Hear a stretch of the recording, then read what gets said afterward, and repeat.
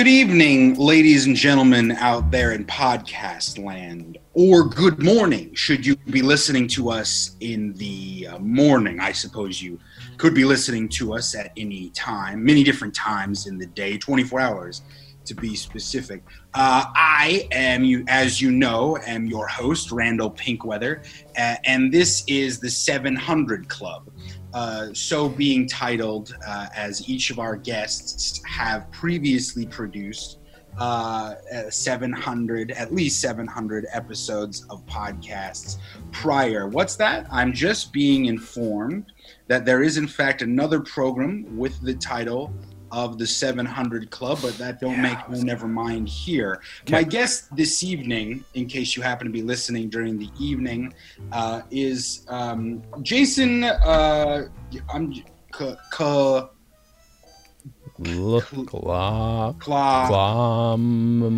Jason Claim. Jason Claim. Thank you very much for being here. Close enough. Thank you so much. Randall.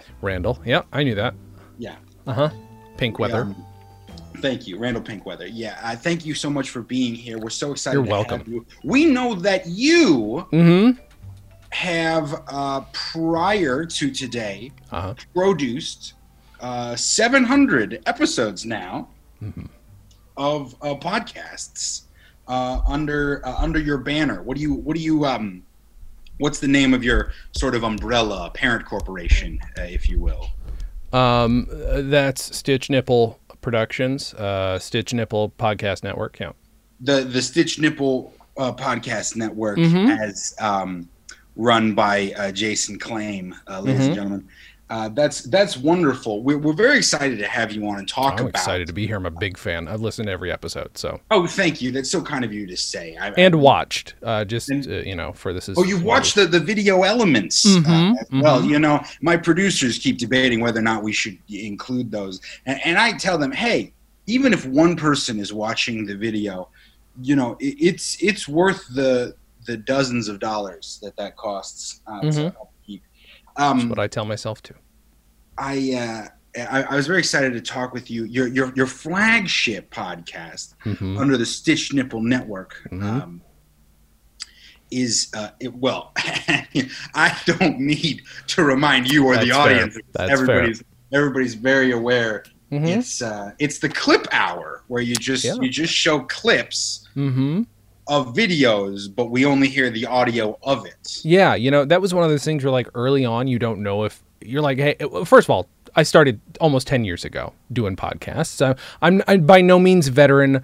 I'm no Corny Schlemp-Hammer. I'm none of those guys. But like, definitely, I got in early. There's no doubt about it. And, you know, and I'm proud of that fact. But the Clip Hour is one of those things where, you know, I thought, hey, every podcast has to have a theme. Every podcast has to have a thing. When early on, it was just like, weirdly, like the first 700 podcasts were all black gay women. And then eventually white men took over. And then that became what they became known for, which is bullshitting. Just a bunch of bullshitting by white guys. And apparently that's all I would have needed to do. And maybe would have been more successful. But I stuck to my guns because I'm just a big fan of listening to clips. I don't know about you, but I grew up listening to clips going to bed at night back in high school. Didn't watch sitcoms or movies. I just I would take clips like blooper reels or, you know, the Bloopers and Practical Jokes shows, sometimes America's Funniest Home Videos, and I would just chop those up, put them on VHS and listen to those. I'm like, I want somebody else to share that experience with me. How can I do that? Podcasts exist now. It's an audio medium. I love just theater of the mind, you know? And what a boon it was that the white male demographic finally was able to fight. I know, to get a voice into the podcast medium. Yeah, I think we all owe a debt of gratitude to the pioneer Jack Wabbit, of course, and of course his seminal podcast. Hey, what are you talking about? Oh, such a good one. For carving out that kind of place for white men to just bullshit in the podcast space. I'm so happy that you were able to jump on with the Clip Hour. What was it? If it wasn't for him, you know, we wouldn't be monetizing mediocrity the way we do now. And God, I'd be nowhere without him, honestly. Jack, R.I.P. Rest in power. Yes. Rest in power after a 70-year career in podcasting. I know most people don't know that about him. Long career. He's one of the OGs. But I'm sorry I interrupted you. You had a No, not at all. I was curious. What are some of the more predominant types of clips you like to play on the clip show? You mentioned blooper reels. What types of clips spawned it originally? Is there one genre of clips that will occur more often than others, or do you get a nice mixed bag throughout? I'm a big fan of a mixed bag. I'll be honest with you. I was like, okay, do I be fun with this? Do I be ironic? Can it be just guys getting kicked in the balls? Can't be that. It can't. Everybody loves those, but that's also what everybody associates with clips. When you think about a clip, it's always like, oh, there's novelty clip artists out there, and it's honestly, it becomes a pejorative at some point. So I wanted to get the clips that I considered to be great art, free of context. Often free of any context. Sometimes you just be a person saying a word, and I just love the way they pronounce the word. So it is really a case-by-case basis with these things. And God, I mean, it's so hard to like pick. I feel like there's probably a theme. If I were to dig back, like what's the theme of all the clips I like to play, or that I would like to hear as a kid, and they're the ones that comforted me, the ones that reminded me of home, if that makes sense. Oh, sure. Where are you from? I'm originally from upstate New York. That's where I was born, actually. Okay, really? I want to confuse. Yeah, I was born in upstate New York, and I lived in England for most of my life, and then moved to Los Angeles in my early 20s, and went to a dialogue coach, a dialect coach, and went out of my way to lose my accent. And a dialogue coach as well. A dialogue coach too, of course. I mean, most of the things that I was. I didn't know how to write dialogue. Also didn't know how to speak to other humans. So it was difficult signing up for the class, but I did that. Dialect coach, went out of my way, lost my English accent, and this is who I am today. Yeah. That's funny. I know what you mean. Well, I'm from Utica, and blooper reels definitely do remind me of home. I bet. Oh, Utica. There is a. Okay, tell me if you remember this. There is. Oh my gosh, what was his name? Dick Forsyth. There's an old clip of him. If you might remember, Dick Forsyth, he's on the radio. He's supposed to be interviewing the president, okay? But he has a stroke live on the radio. And that part's not funny. But it's the part leading up to it where he just anticipates that he's going to be interviewing the president. Oh, and man. like knowing what happens later, it's like really, really funny because you're like, oh, he's debilitated later. It's like, I don't, maybe that's kind of like lowest common denominator, but it's the kind of stuff that I'm interested in. Yeah, actually, there's a statue of Dick Forsyth after that happened, commemorating that event now outside of a gynecological institute that was opened in his name, Dick Forceps. Oh, okay. He's somewhat of a local hero. Of course. For that. That's the closest anyone from Utica ever got to interviewing a president. Yeah. It was probably rough, I bet, on the area. Sounds like. But we move on. We live our lives. Hashtag Utica strong. Sure. That's wonderful. Jason, so how many would you say episodes of the clip show, just the clip show, are you sure at this point? We're just about to hit 200.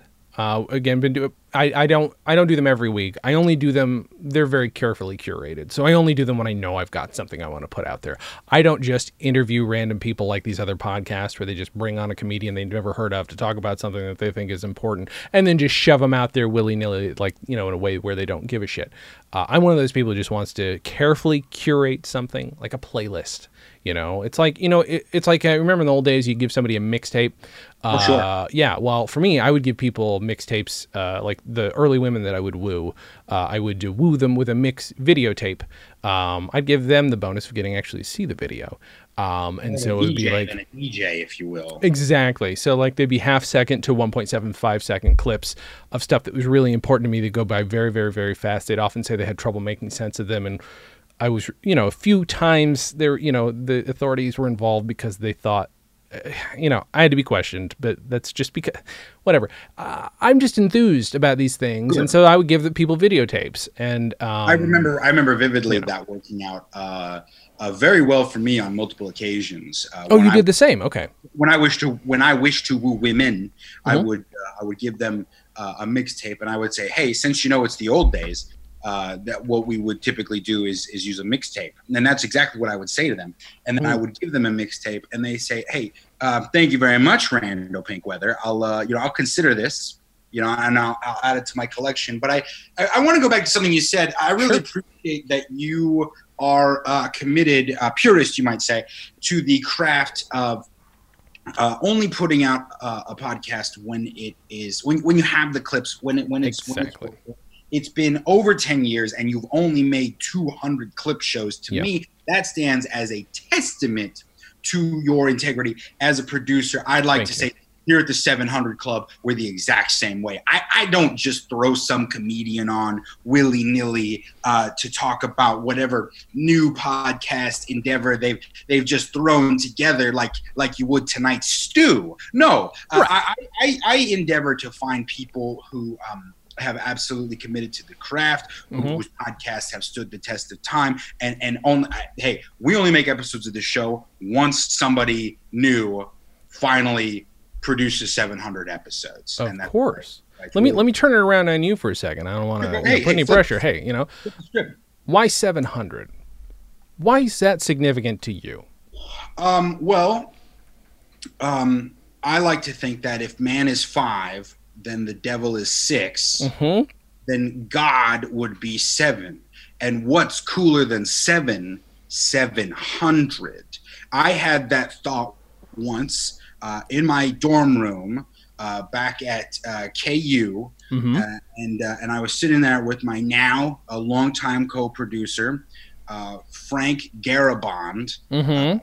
Not Frank, not Frank Darabont. They just sound very similar. They do. His name is Frank Darabont. There's two letters difference. There's 2 different letters. Frank's listening right now. He's like, boy, if I had a nickel for the amount of times Randall had to explain the thing about my name on the 700 Club. A lot, I bet. Right, Frank.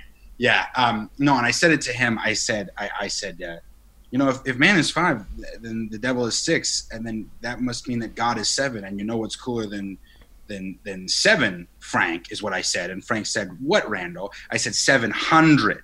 And it's pretty much been that's when the wheels first started turning. That makes sense. I mean, that's so goes so many classic stories of the creation of great content.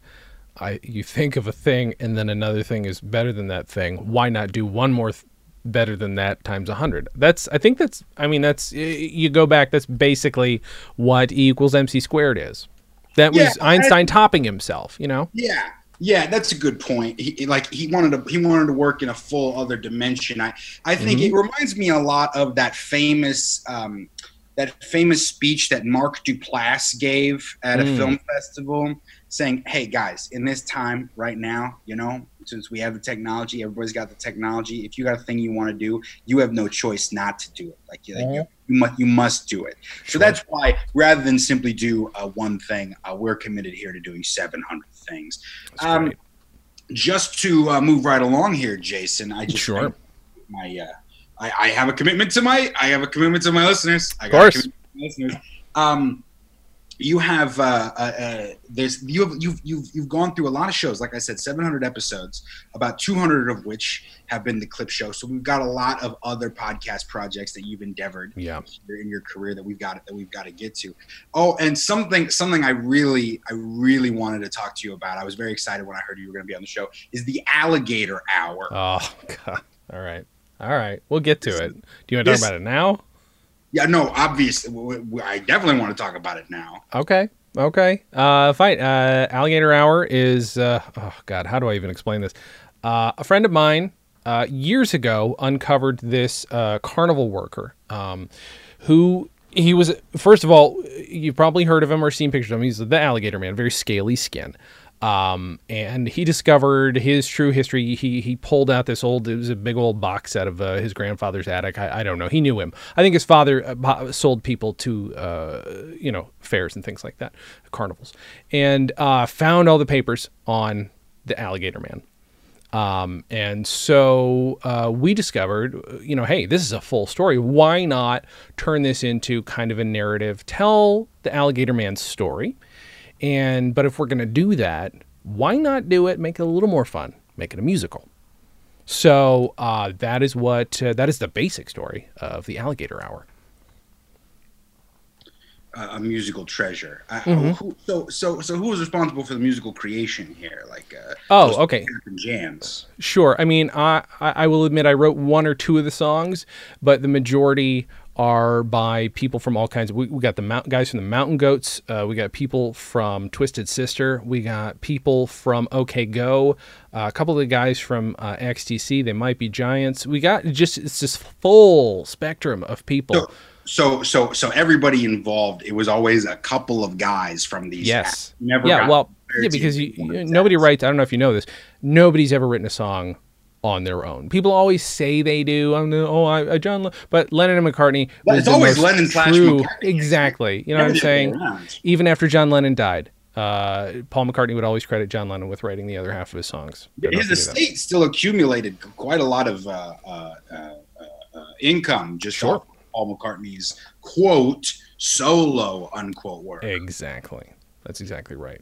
Most people don't know Michael Jackson bought the Beatles' work, but he actually failed to buy John Lennon's post-death stuff. That stuff went to Tito. Tito owns all of John Lennon's posthumous work. I don't think Tito ever got enough props for being quite the shrewd businessman. No, come on.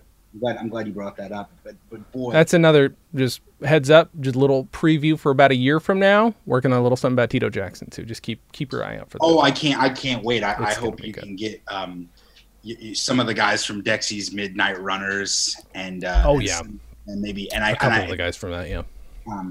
I don't know. I mean, my cousin knows some of the guys from Warren, but I don't know.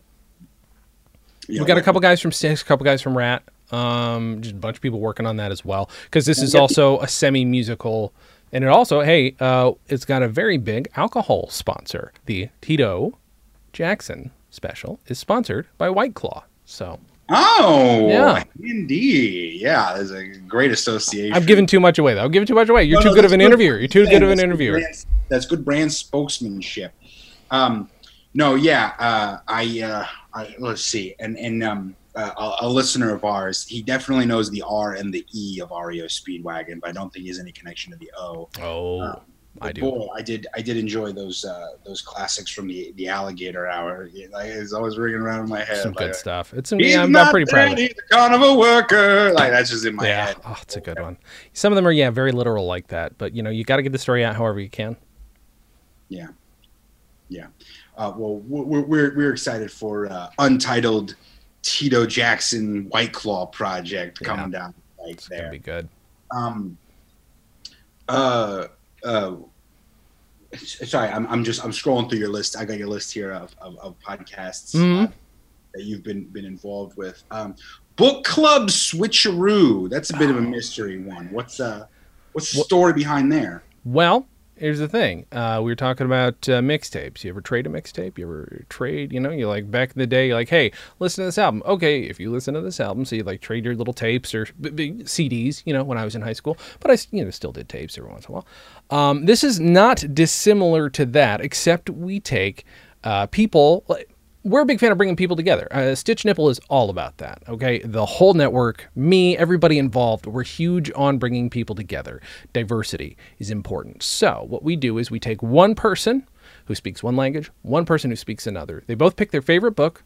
They both give that book to the other person. Neither of them is allowed to learn the language, but they do read the book and then come back, do a book report, and then tell us what they think the book was about, based, again, mostly on context and pictures if they're involved. This is always the books are in languages that we can confirm that the recipient is not native to. I mean, look, we have to take their word for it. But yeah, usually, and they usually do provide some sort of an assessment, an online assessment, see how good they are. Can you speak Tagalog or read it? And usually, if they fail, then we're pretty sure they didn't fake it. Yeah. And what's the success rate been there? What's the outcome been? I mean, success in terms of how great are the shows, 100%. Success rate in terms of how well do they understand the books, very, very low. But it is this sort of adventure where most of the time these people are at least interested in seeking out the translations. So, you know, I found myself at a Hudson News at SeaTac once, and I was perusing Eat, Pray, Love. I got about to page 115 before I realized it was actually in Portuguese. Wow. That's remarkable. I mean, that you got that far. You ever see The 13th Warrior? It's like that. And there's a scene in The 13th Warrior where all of a sudden Antonio Banderas can speak Arabic. The 13th Warrior. Yeah, The 13th Warrior. It's kind of like you had that experience, but with Eat, Pray, Love in Portuguese. There's a scene in the movie Phenomenon with John Travolta where he's got to learn Portuguese to save a kid who's hiding somewhere in an apple orchard, but John Travolta consents using the phenomenon that happened of the film's title that the kid has food poisoning from the apples in that very orchard, and he has to learn Portuguese on the car ride on the way over to the orchard. That's interesting. And then he does. That's the suspense of the scene as well as the outcome. Moving right. You know what? I feel like I should just point out one of the other is not a show I produce, but I like to, I like to definitely bump up the people who work with me. There's a podcast called High Travoltage where they talk about all the Travolta films. I haven't seen them all, but I love listening to the show. I love listening to them talk about movies I've never heard. It's exciting. That's good because I feel like I want to hear more people talking about The General's Daughter with John Travolta and James Woods. I don't feel like we got enough airtime on that, 96, 97. Sounds about right. That classic. Moving right along here, sure. Little Donnie on the potty, and potty is spelled with 2 D's as in odd. Quite a hit with the children, I believe. Big time, which is weird because it was originally intended for adults. This is so if you're ever hanging out at home or you go to, this is not like, it's not at my home. I don't do this. I find it weird. But you ever go to somebody's house and they've got like a little pile of books in the bathroom for you to read, right? Sure, yeah. Right. Well, we had a friend of ours, friend of the network, Donnie Wahlberg, said, "Hey, I love children's books. I love reading them on the toilet. They're my favorite toilet reading." He sent me a bunch of cell phone pictures of his bathroom with the books in there to prove it. I would have taken his word for it, but great. Send them to me. And he said, "Look, I would love to read these, but I'm a stickler. I'd like to bring the Zoom into the bathroom with me, read them on the toilet. I won't be doing anything gross, but I want to sit I like the atmosphere of the room." So Donnie Wahlberg reads children's books on the toilet. But now, originally, like I say, it was originally intended for adults because it started out as a video podcast. But kids love the audio version. Donnie Wahlberg. You got Donnie Wahlberg. You know what? I worked with him. I was an extra on Boomtown, and ever since we struck a strong friendship. He and I. He definitely remembers my name because of that. He texted me photos of his bathroom. Donnie Don. I never understood why Donnie Don didn't get his own Funky Bunch. Agreed. I mean, he had NKOTB, but at some point he was just like, why can't I have my own thing? You know what I'm saying? And maybe Steve Nipple could spin that out and make that show. Donnie Don and the Funky Crew. I'll text him. I'll text him right now. Text him right now. Text Donnie Wahlberg right now. That's a 700 Club first, my friend. Hey Waldog, what's up? It's JStream. Got an idea from another podcaster.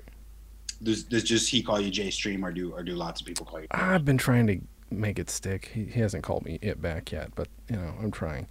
Got an idea. Donnie Don and his Funky Bunch. What do you think?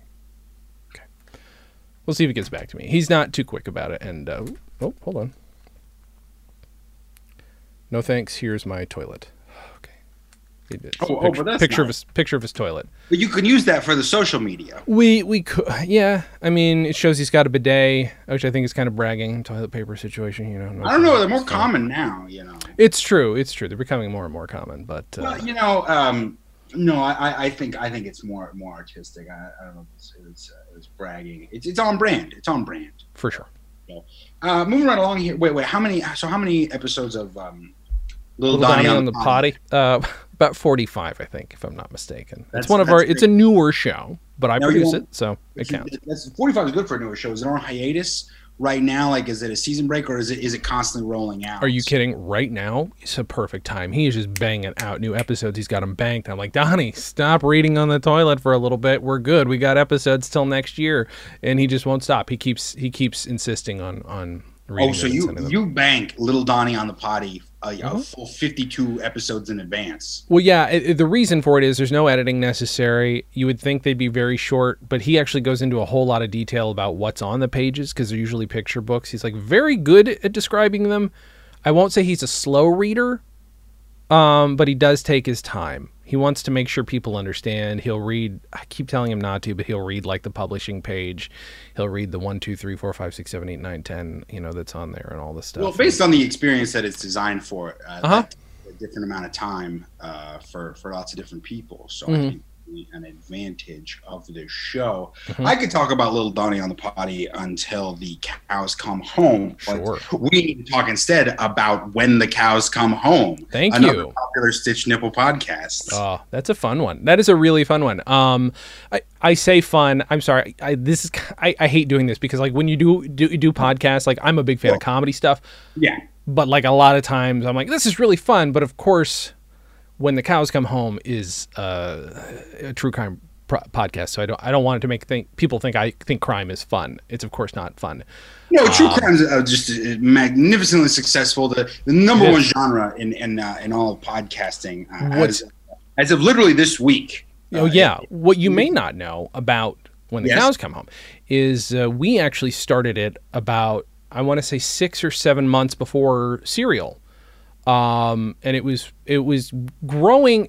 Okay, we had one episode. We had a pilot. It was basically, it was a placeholder. We do that with a lot of our shows. We're like, we want to name a podcast this, or we roughly have an idea of a podcast for this. So we record about a 30, 45 second MP3 saying something like this, like, hey, this is Jason. I have an idea about a true crime podcast. If anybody murders a bunch of cows and murders some people, and then people end up buried and eaten, et cetera, et cetera, et cetera. We're reserving it. We're reserving the name. We're buying the domain name. It's kind of like poor man's copyright. You mail the idea to yourself. Well, we would do a pilot MP3, lock it in there, get it on the RSS feed, everything's ready to go. So about 6 months before Serial came out, we had that.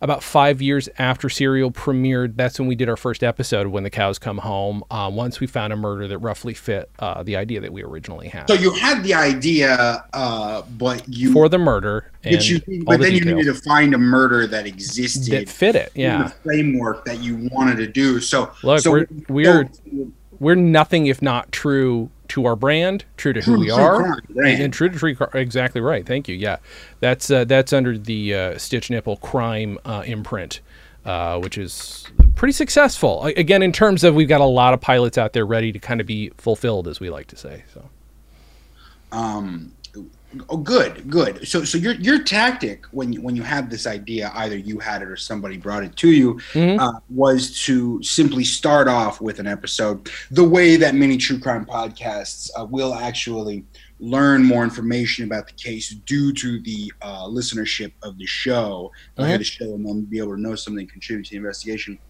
Your tactic was to make one episode saying, hey, does anybody know a good true crime murder that happened involving cows? Right. I mean, it was never framed as does anybody know, but we have to assume, somebody listening either discovered it, got the idea, or discovered it and said, hey, I heard a similar story. We don't ask a whole lot of details once we find out about the story that matches it. But then once we do find out, we're just on top of it, reporting it. We get somebody with a soft voice and a Zoom, and we're good to go. So a few months after Serial came out, you unfortunately missed the opportunity for the big groundswell, but you definitely got to ride the wave at least a little bit. That's unfortunate. I hope that. It did well for us, though. I will say it did very well for us. That's good. Now, were the producers able to actually solve the case of the missing cattle? Well, the cattle, that was easy to kind of solve. It was the people, though, that ended up murdered as a result of us discovering that all the cattle had been slaughtered. Sadly, a few of our own producers have yet to. That's, by the way, a sequel we're working on, but that's totally separate. I don't want to promote. That's crass. I don't want to promote here. But, you know, those people worked very hard on a podcast, and some of them went missing, and there's a lot. It's deep, dark, worth listening to. There are t-shirts up at podswag.com. I think they may have taken them down actually under the Stitch Nipple imprint. Yeah, I can't remember if they've severed their relationship. If not, cafepress.com for sure. Oh, okay. What is the name of the Stitch Nipple True Crime imprint? It is Stitch Nipple Crime. That is the name of the imprint. Okay. A Stitch Nipple, all one word. Crime saves 9, as they like to say. That is true. Yeah, old proverb. And then this is a little bit. This is the, if my records indicate here correctly, this is the very first Stitch Nipple podcast. Typically, as we know the story, a lot of podcast umbrella networks are often founded by one particularly successful podcast. The producers behind that, sort of, it's their umbrella, and they might have offshoot projects that they're involved in to different degrees, as well as other people and collaborators who might come on board, and it's sort of like a co-branding, kind of a good opportunity for cross-promotion. But the very first Stitch Nipple production, which I have to believe means that this was one of, if not your first brainchildren from you directly, is a forgotten, a long since debunked podcast simply called Podding Soil. Yes, that's correct. Now, that is, you know what? I didn't expect it to come up. Rarely do people dig that deep. Well done. Like, we don't even list it on the site anymore. Yeah, exactly. Right. So people don't really, that's one of those where we were trying to figure out what podcasts were, quite literally. We knew they were audio, right? We knew they were called podcasts. We knew they would go online. We didn't know much else. Like I said, I started the clip show when I roughly thought it had to be this, thought it had to be that. And this was kind of something I recorded early on before the Real Simple Syndication format was even out there. And then we eventually put it out, and people sort of kind of forgot that it ever existed. We thought it would, we thought more people would notice it. But, so, boy, how do I even... So I was involved with a friend of mine, former producing friend, Zap Chancery, real nice guy, so I thought. And I was kind of super involved in his life. He had a lot of interesting theories about the world, some stuff that I am embarrassed to say that I kind of attached myself to and believed in. He was a big fan of the triangular Earth theory and the fact, that's the resurgence of late. It's crazy. And then pod people existed. So the Podding Soil, like, I don't want to say I'm responsible for the name podcast, but I mean, this definitely came out and was put out there before the term podcast existed. So it predates the invention of the iPhone. It does, exactly. Yeah. But you know, again, it was just Real Simple Syndication, which has existed for a long time, but it's a bunch of MP3s attached to it. RSS, some people might say. And it was about his interest in pod people. Do pod people exist? And it got to the point where I was so invested in it, both emotionally and financially, that I went with him to help him try and dig up places where he thought pod people were. And also to help him try and prove that we didn't land on the moon, that we did land on the moon, but not at the time we thought we did. They faked the second moon landing, not the first one, all this stuff. And so it's a little embarrassing. I don't mind it being out there as a bit of an artifact, as it were, you know, something you can dig up, as we've been discussing. We could dig up you formally, you and Zaf formally digging up, heretofore debunked theories. Yes, he unfortunately, though, still really he's on that wavelength, and but gone quite. he's had to since change the flag under which he promotes his investigations as the name Potting Soil retains copyright under Stitch Nipple Productions, and you have since severed ties, which it happens. It happens. There are certainly untold stories of behind the scenes in podcast producing that get a little dicey. Friendships are tested, that's for sure. At present, do you still currently believe that pod people exist? Oh, I mean, yeah, but I don't think you can dig them up. That would be like, why? First of all, why would you do that if you could? Second of all, they don't want to be disturbed. There's a certain frequency they operate on, and if you dig them up now, they're going to die. You have to wait until the Earth is vibrating in a certain way, and then et cetera, et cetera, et cetera. Yeah, you just shouldn't disturb something that's not meant or ready to be disturbed. Why would you? Exactly. I think that's a fair point, and it never hurts to warn our listeners who may be getting certain ideas listening to this against taking such. Do not dig up graveyards. I can say that for sure. You will get in a lot of trouble, and you might feel bad about it after a while. So, how many episodes did you and Zaf produce before you parted ways? And that was about 79 episodes. And then they're all very brief, but. Very brief, and then the Clip Show took over most of your. Clip Show took over all of it for a long time until I realized, oh, yeah, maybe we've got a network here. Yeah, that's fascinating. Thank you. Just a little note here. I'm very curious about.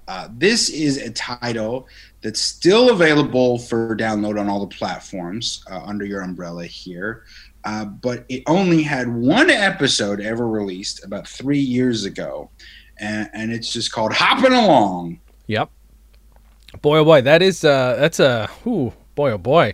I don't know how you even found that one. I mean, it's probably on the site, maybe, but you do your research. Well, I had to go to the Wayback Machine to find the archives of the Stitch Nipple website, just to be thorough about it. No, it's very nice you did that. I appreciate that. Yeah, so that was a podcast that was a response to. Well, it's hard to call. It was our attempt at a response to Hamilton, but it was our attempt to do something about Hopalong Cassidy, also rap.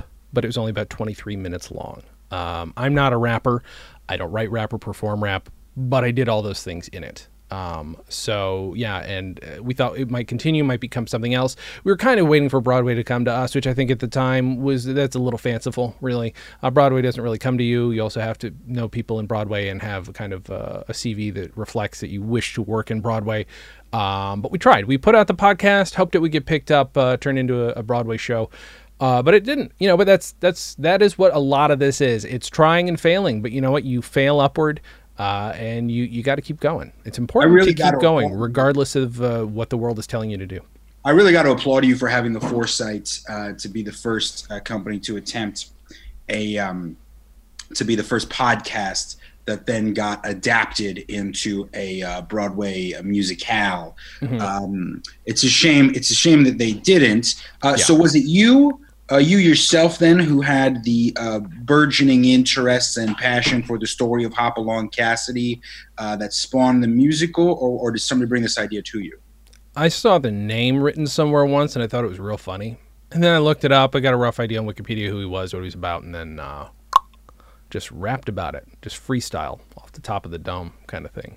Even though you had no experience in rapping before of any kind, freestyle or pre-written, as is the slang term for that. Arguably still don't, yeah. Can I ask why you decided to go with producing the entire musical as one podcast episode instead of breaking it up? Well, I really thought that's what was I thought it was going to become more than it actually was. The 23 minutes was supposed to kind of be roughly Act 1, and we'd go from there. But, and maybe producers in Broadway could have told this, but I got a little bit bored 23 minutes in, and you kind of run out of, it's hard to beatbox your own raps also. Like I don't know if you ever tried that, but that's what I would do. And then I'd try and say the words and rap, but I can't do it at the same time. And I'd try and hit the desk like that, but then I'm offbeat. It didn't work out as well as I'd hoped. Yeah, no, I I do see what you're saying. But as they say, nothing ventured, nothing gained. Exactly. Goodness only knows what valuable lessons in podcast producing you learned from attempting this experience. And I wish you luck. Somebody is definitely going to be at the forefront of that boom, getting podcasts adapted into Broadway musicals. And you have just a legitimate claim to it as any. I think so. I mean, I hope so, and I appreciate that.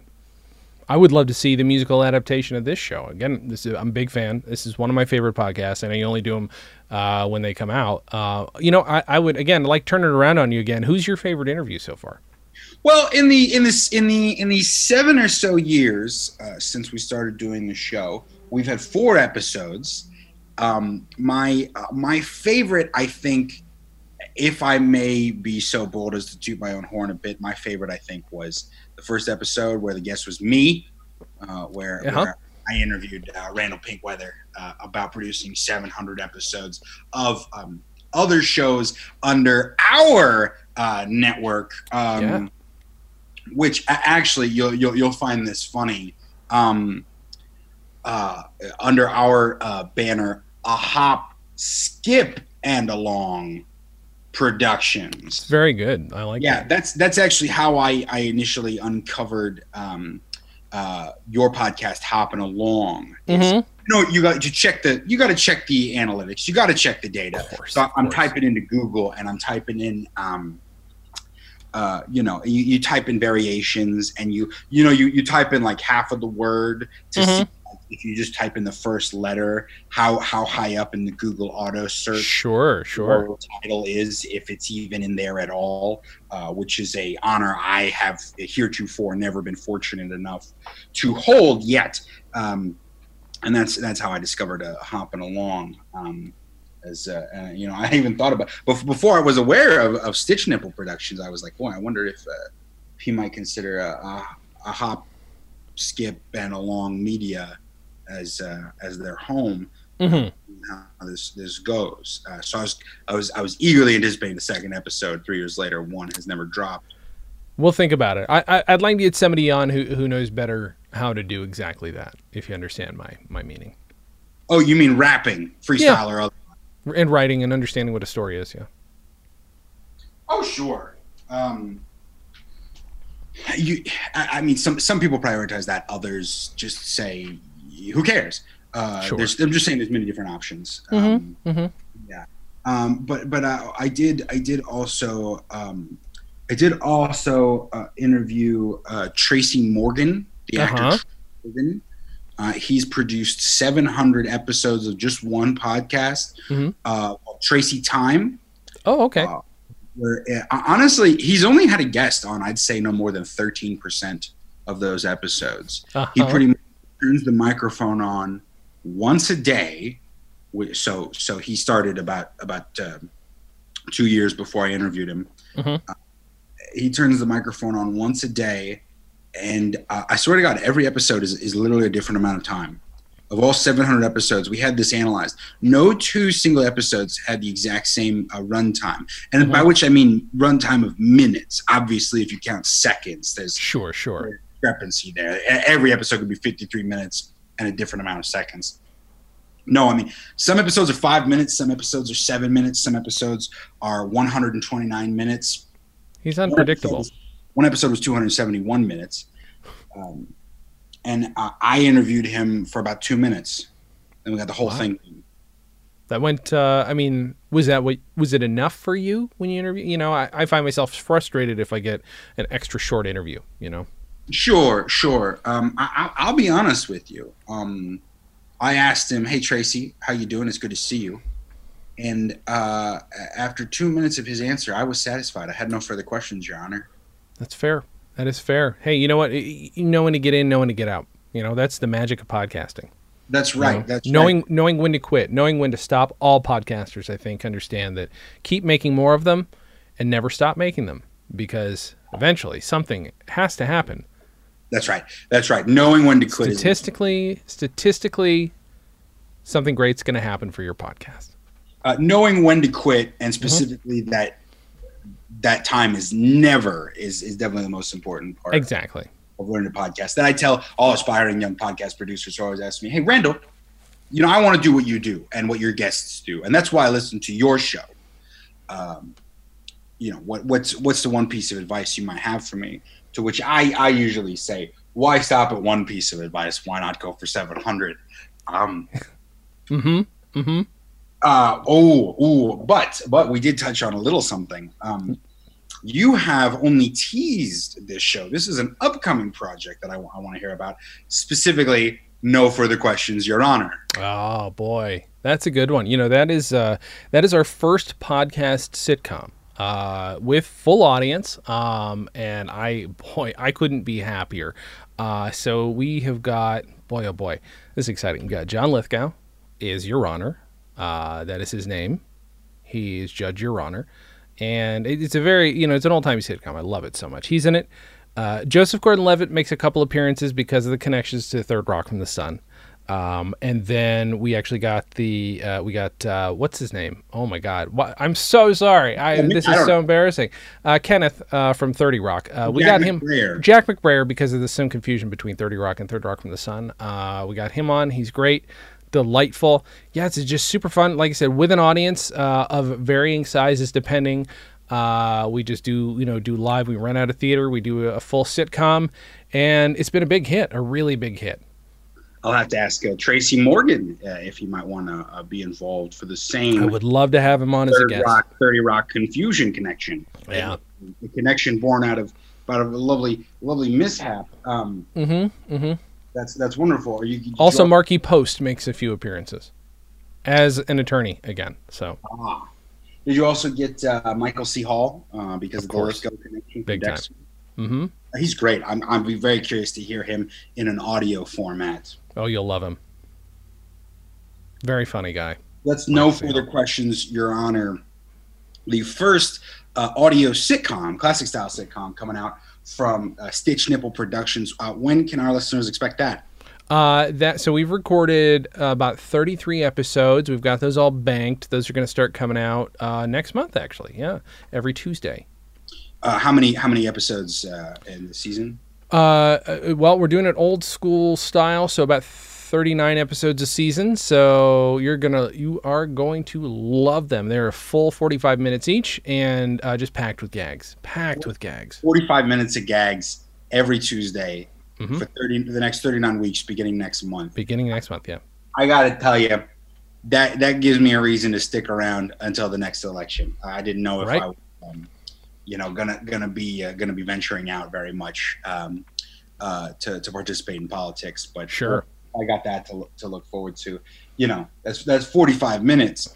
I can run up to 2 errands in that 45 minutes. As long as I listen to that, I'm very excited. You're gonna be laughing very hard while you do it. So. I've just been asking you about some of my favorites. Sure. Of your 700 podcast episodes you've produced. What are some of your favorite podcasts or specific episodes? Boy, the ones that I never get asked about are the ones that tend to be my favorites, which is weird. Maybe I'm a contrarian, but one of my favorites is Turn That Music Up, and it is all about the history of elevator music. And it's so fascinating. We're talking about the equipment that it was played on, about some of the deep cut musicians. You've probably seen maybe 20 Feet from Stardom, or you're seeing stuff about the Wrecking Crew, right? Well, there was the Drywall guys were the gentlemen who did all of the Muzak music. So they were called the Drywall guys. Known as the Drywall guys. Yeah, because Drywall was a better way to make your money than performing music on Muzak. So they made most of their money actually doing drywall. Also, when you go into an elevator and it's under construction, it looks similar to when drywall is under construction. That's a very good point. And I don't know if there was ever any connection there. Maybe, I'd have to dig a little bit deeper. Maybe that's why they got interested in the music. But, definitely there were a couple guys there who they upped the game of what Muzak was. Yeah, I heard of the Drywall Crew. Wasn't Walter Fagan of Steely Dan fame part of the Drywall? Early on, yes. Now, it was a rumor. It was only rumored for a long time until one of our researchers found some of the early session tapes, and then he just flipped through. He's like, oh my God, look at this name. And I looked at it. I don't know Steely Dan, so it didn't really resonate with me. But he showed another friend of mine who's big into music, and he was like, "Holy shit, Steely Dan!" And I was like, "Wow, I recognize that name. Please put that in the podcast." That's right. Then Walter Fagan met Donald Becker, and then I think he would have not had as much time for Muzak gigs. And of course, no. Started off on "Can't Buy a Thrill," seminal early Steely Dan album. Sure. That's wonderful. What else? I've got another podcast called. It's well, boy oh boy. This one is in development. So it's something I'm incredibly excited about. Okay, it's called Jay Leno Interviews the 1%. It's so exciting. He interviews all of his best friends, people with lots of money, people with huge collections, and he usually interviews it from his hangar here in Burbank. Oh, right. Yeah, and it's one of the most echoey podcasts you've ever heard. However, all the stuff they talk about is fascinating, and it's usually him saying, "Look at my car. Also, how are you? What's your life like? Do you also collect cars?" It's a lot of. It took a few episodes for him to sort of stop centering everything around cars and car collecting, but eventually it became very good. Yeah, it was very exciting. I have lost you. Sorry. I need to confer with my producer Frank here. Fair enough. I'll be right back too.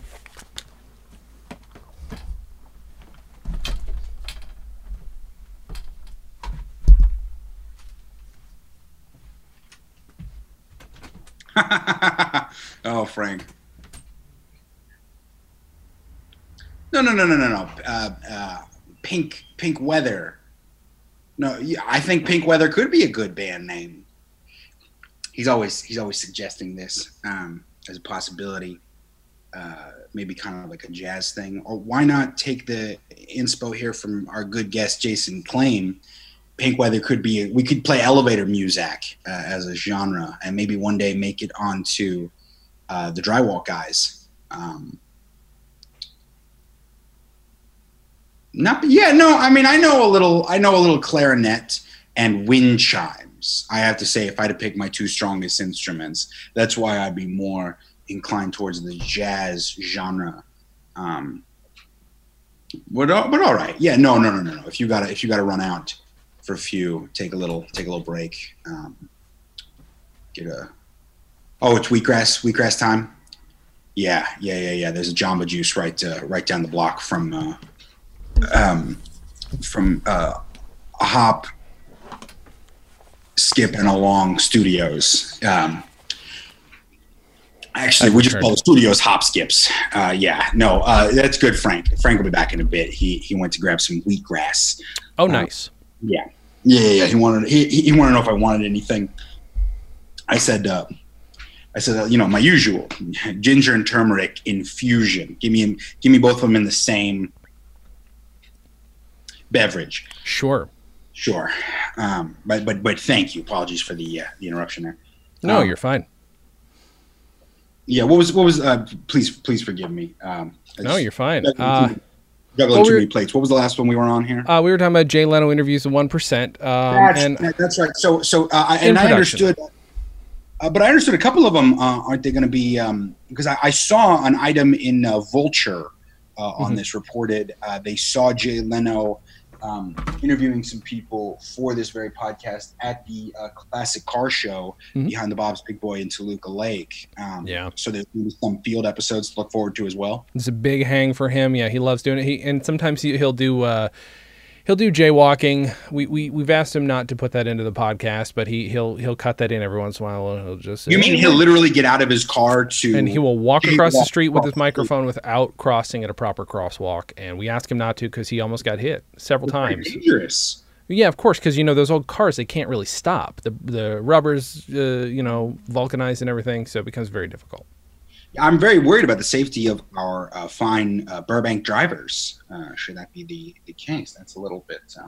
But I did read that he was able to get the iconic LA car icon Angeline.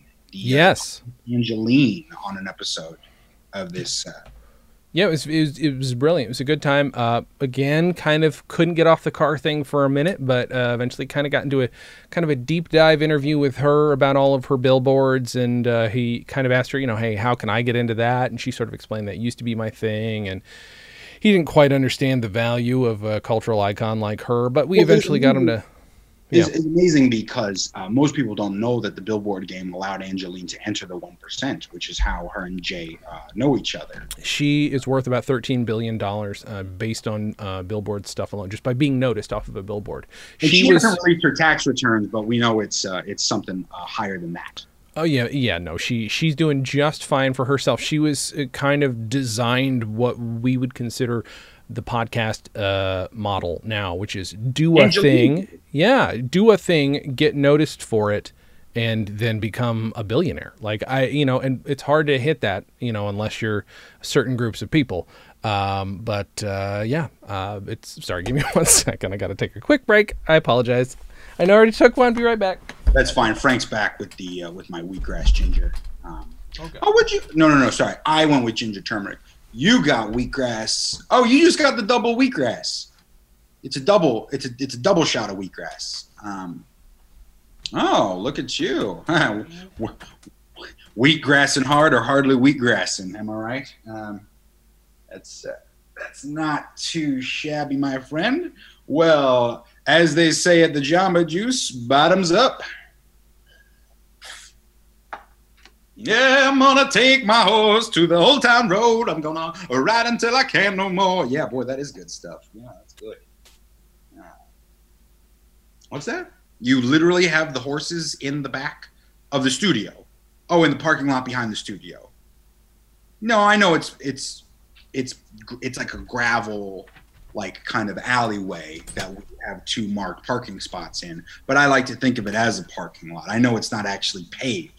Well, if it's just gravel, how do you have horses back there? That's not going to be good for their hooves. Oh, that's fine. Well, no, thanks for letting me know, Frank. Sorry about that, Jason. Oh, you're fine. You're fine. Please. I had a couple of transportational animal husbandry issues too. Oh, sure, that'll happen. Yeah, sure. Boy, I like to think we've been hopefully doing the deep dive on the pantheon of Stitch Schnipple Productions. Yeah. I guess when the history books are written, when they do the retrospective, let's say, the documentary or a audio-based version of the documentary, a podcast, if you will, sure, of the story of Stitch Schnipple Productions. And, not that any other podcast production companies that I know of are working on any project like this yet. What would you want the story to say? What is the story of Stitch Nipple that you would want told? I want the story of Stitch Nipple. I don't want this to sound egotistical, but I want it to be my story in that I want it to be the story of a search of mine. And this is something that comes up thematically on my shows. I don't try and bring them up unnaturally. If they come up, they come up. But what's most important to me, of course, we're all storytellers. That's what podcasting is. It's storytelling. Whether you're actually telling a story on a toilet, whether you're doing some research into some true crime, whether you're talking about clips on a show, you're a storyteller. But what's most important above all of this is legacy. And I want our legacy, my legacy, to be that of constantly trying to establish our legacy. It's so important to me that people remember us as people trying to be remembered. Because the people who want to be remembered are the people who are trying hardest to be remembered. And therefore, we're the ones working the hardest. So why not remember the people who work the hardest? Maybe history will no longer just be written by the winners. It'll be written by the people who want to be seen as winners. It'll be written by the people looking for their legacy. So in the long and short of it is, I'd like our legacy to be the hunt for a legacy. Wow. Well put. I think there's no more apt or finer a pursuit than that. Yeah. Yes. Mm-hmm. Good. Yes. And I wish you the best on this endeavor, Jason. Just one other project. My listeners would have me by the tail if I let you go without asking you about Shabbat Shallot, Gene Shallot's little known podcast project, where he endeavored into cooking, namely sauce preparation. Mm-hmm. Yeah, that's the weird thing. A lot of people thought he was cooking kosher based on the name, and they thought maybe he was cooking on the Sabbath based on the name. No, it just happens to be that that's what he liked the sound of.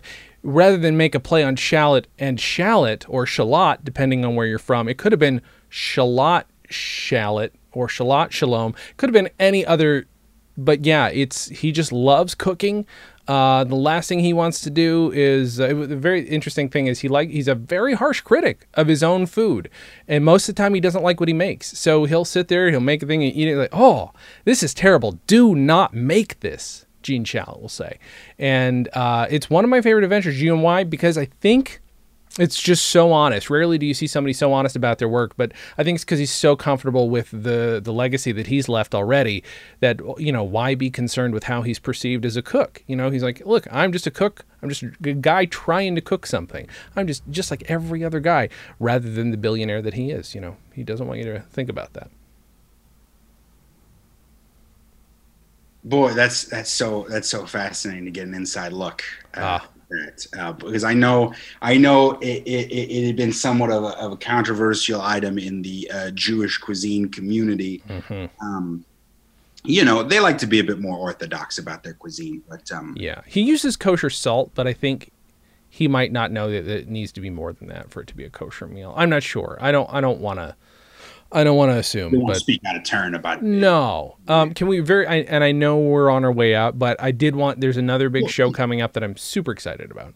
Please, I want to hear. Please, the floor is yours. It's called And the Rest in Peace, and it's about the dead members of the Gilligan's Island cast. And it is their life stories. It is every time they've been covered in pop culture, like played by somebody else in a biopic, that kind of thing. It doesn't happen that often. But it's just a fascinating look. Happened. Yeah, and it's a deep dive into Hollywood in the 60s. It's something that we're missing from the world of podcasts and pop culture in general. A deep dive into a 3-hour tour. Mm-hmm. Thank you very much. We should have just called it a 3-hour tour. But that's okay. It's you get it. Well, the 3-hour tour is taken, and it's just, and allow me to be frank here, not you, Frank, but allow me to be crass. It's a bit more uninspired in that the podcast, the 3-hour tour, not that, and this has nothing to do with the fact that it has nothing to do with the fact that this show is produced by Jambalin Along Productions, our rival podcast production umbrella. I got you.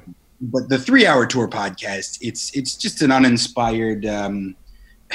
Yeah, I mean, how many times have we listened to a television-based podcast where it's just 14 women of color discussing play-by-play the episodes of Gilligan's Island from a feminist context? We've heard that before. My God, yeah, I don't want to be one of these complainers about this kind of thing, because they're going to string me up about it on Twitter. But I mean, we've heard it. Give me something new. What is like a you or a me think of it? I just want to feel represented, I guess, is my point. Like I'm out here fighting to make sure that people know I have a voice. Again, I'm concerned with my legacy and nothing else.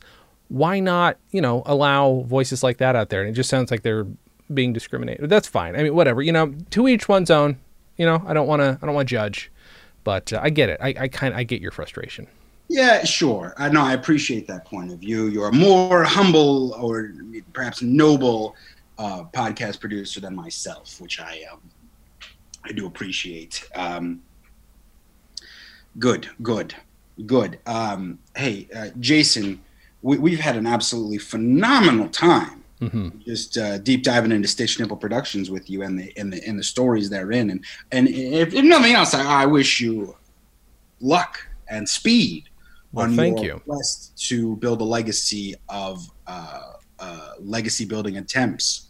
Did I miss any shows that are favorites of yours? Are there any other topics that you'd like to dive into? We have no time limit. I simply have exhausted my own prepared list of questions. No, that's absolutely fine. There might be one or two things. There's the DV Club. The DV Club is it's a spin-off of my Clips show. It is basically a friend of mine who wears a beret, goes around to different estate sales, picks up old mini DV tapes of people who passed away in their 30s, 40s, and 50s, and just looks at those tapes, digitizes them, and talks about them.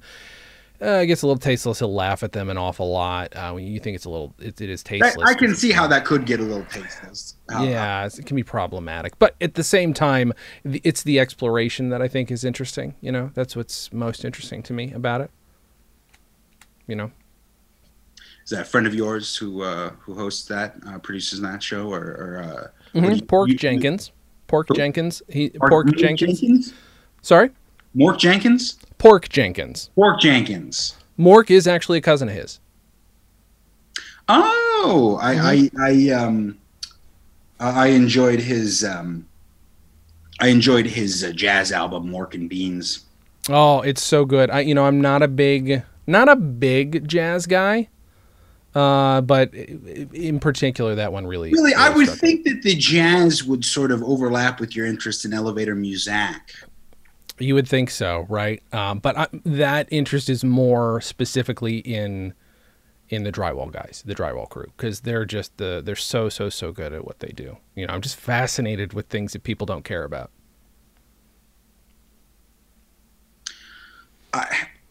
If I had to pick a caption, a tagline, a slogan for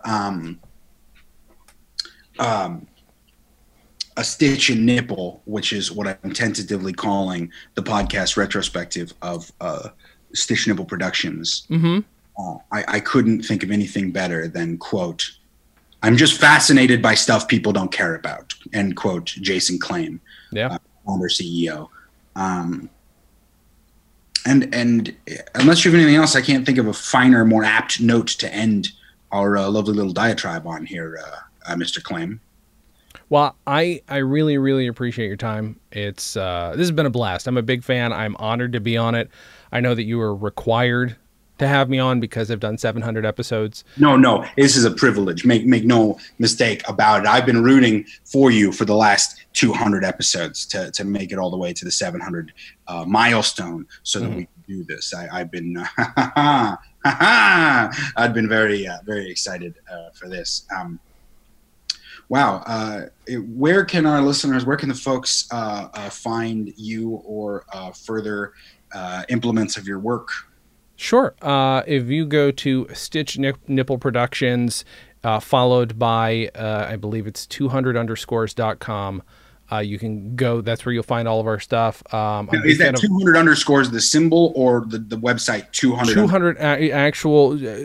Sorry, Stitch Nipple Productions, and then you write 200 underscores, and then you write the words 200 underscores, or you type actual. You take the actual underscore, paste it 200 times, or type it 200 times. You paste it in old snail mail style, or like. No, that would ruin digital. Your computer. You just type it. You type it, and .com. Right, Frank handles all the technical specs. That's fine. That's fine. You're not a tech guy. I get it. And on Twitter, you can find me at 10_JK on Twitter. Now, is that you're just kidding that it is 10 at 10 underscores, or is it the letters JK? No, those are my initials. My initials are JK for Jason Clam. Sorry, I know you've been saying Claim this whole time. It's Clam. I didn't want to. Oh, it's Clam. Clam with a K. I didn't want to embarrass you. I'm sorry. No. The fault is mine. You introduce yourself at the top of every clip show. I do, but everybody seems to forget. Even people who know me very well seem to forget that my. Wow, egg on my face. Don't worry about him. I'm a little miffed by that. After we had such a lovely. Gosh. No, it's fine. It's fine. Randall. I'm a little. It's fine. It's fine. Was that you yelling at yourself? That was my id. Oh. That Sorry, that was my super ego expressing itself. Sometimes the super ego takes the reins a little bit, you know. Sure. And I go, hold the phone, Pinkweather. It happens sometimes, but I appreciate your patience. Yeah. Mr. Clam. No problem. Oh, also, there's the Bell in the Black Jar podcast. That's a podcast that's about a British show that doesn't exist yet. It is a fan cast where we are basically attempting to predict what may happen. We're basically hoping there's a spinoff where the show gets made retroactively to follow the things they talk about on the show. So you're predicting what's going to happen on a show that doesn't exist, ultimately hoping that at some point in the duration of the show, your show, the podcast, there will actually be a British drama or comedy? A science fiction program. A British science fiction program called The Bell in the Black Jar. The name of the podcast is The Bell in the Black Jar. I'll have to ask the hosts if that's actually the name of the show, or if that's just a reference to the show. I'd have to ask them and get back to you. Or the hosts, British friends of yours who are astute in British science fiction. Sham Wesley and Torm Lightly. They both end with Y. Wesley and Whiteley. Oh, yeah, they're very good. They have a lot of buzz in the podcasting community. There's also Lordy, Look Who's Gordy. It's about Gordie Howe. If you are a hockey fan, it's a good one. It's every week. It's Look Who's Gordy, and it's just Gordie Howe again. They just talk about, they're big fans of Gordie Howe. It's like one of those minute-by-minute podcasts, but they take like a week out of Gordie Howe's life every week and talk about it. Interesting. Yeah. Well, I don't like it, but people do like it. They seem to be. You don't have to listen for quality control. You haven't. I have no interest in that. No, they edit it. They put it out as long as there's nothing. But I thought you a legal problem. I thought you quote were interested in, fascinated by things that people aren't interested in. I'm not fascinated by things I'm not interested in. I'm fascinated in things that other people are not interested in. Oh, so other people are interested in Gordie Howe, which is why you are not. Exactly. Again, I'm a contrarian through and through. I don't know what to do about it. Well, that's fine. We'll look for Stitch Nipple Productions online and on Twitter at 10_ followed by the letters JK. I, as you know, am Randall Pinkweather. That's Randall.Pinkweather, WHETHER, no A, at Hop, Skip and Along media.com. And of course you can find this podcast, the 700 Club, and all of our other podcasts exclusively on Skip and Along Podcasts platform. I'm a big fan, like I said. Skip and Premium. Jason, boy, oh boy, it has been just an absolute pleasure. Would you come on the show again in another 700 episodes? Absolutely. I would be remiss not to. But I want to make sure, I don't know if you actually do this while the guest is in the room or on the Zoom, as it were. But I definitely want to hear you do your classic sign off. No, it was going to happen. No, I'm happy to do it. Okay, great. So yes, no, again, hey, when you hit the next 700, so far, like it's anybody's game as to who's going to be the first person to come on the show twice. Hey, you have just as good of a chance as Tracy Morgan or anybody else I've had on. Gearing up for it. Until then, as we always say at the end of the 700 Club, as it is written, Gene shall it be done. Thank you very much and have a good night, ladies and gentlemen. The song Spyglass is by Kevin MacLeod of Incompetech.com. Licensed under Creative Commons by Attribution 3.0 license. creativecommons.org/licenses/by/3.0.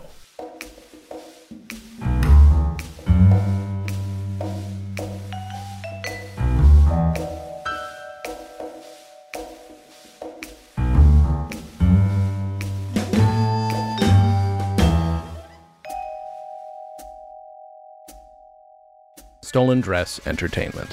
Hey, it's my turn. Ah!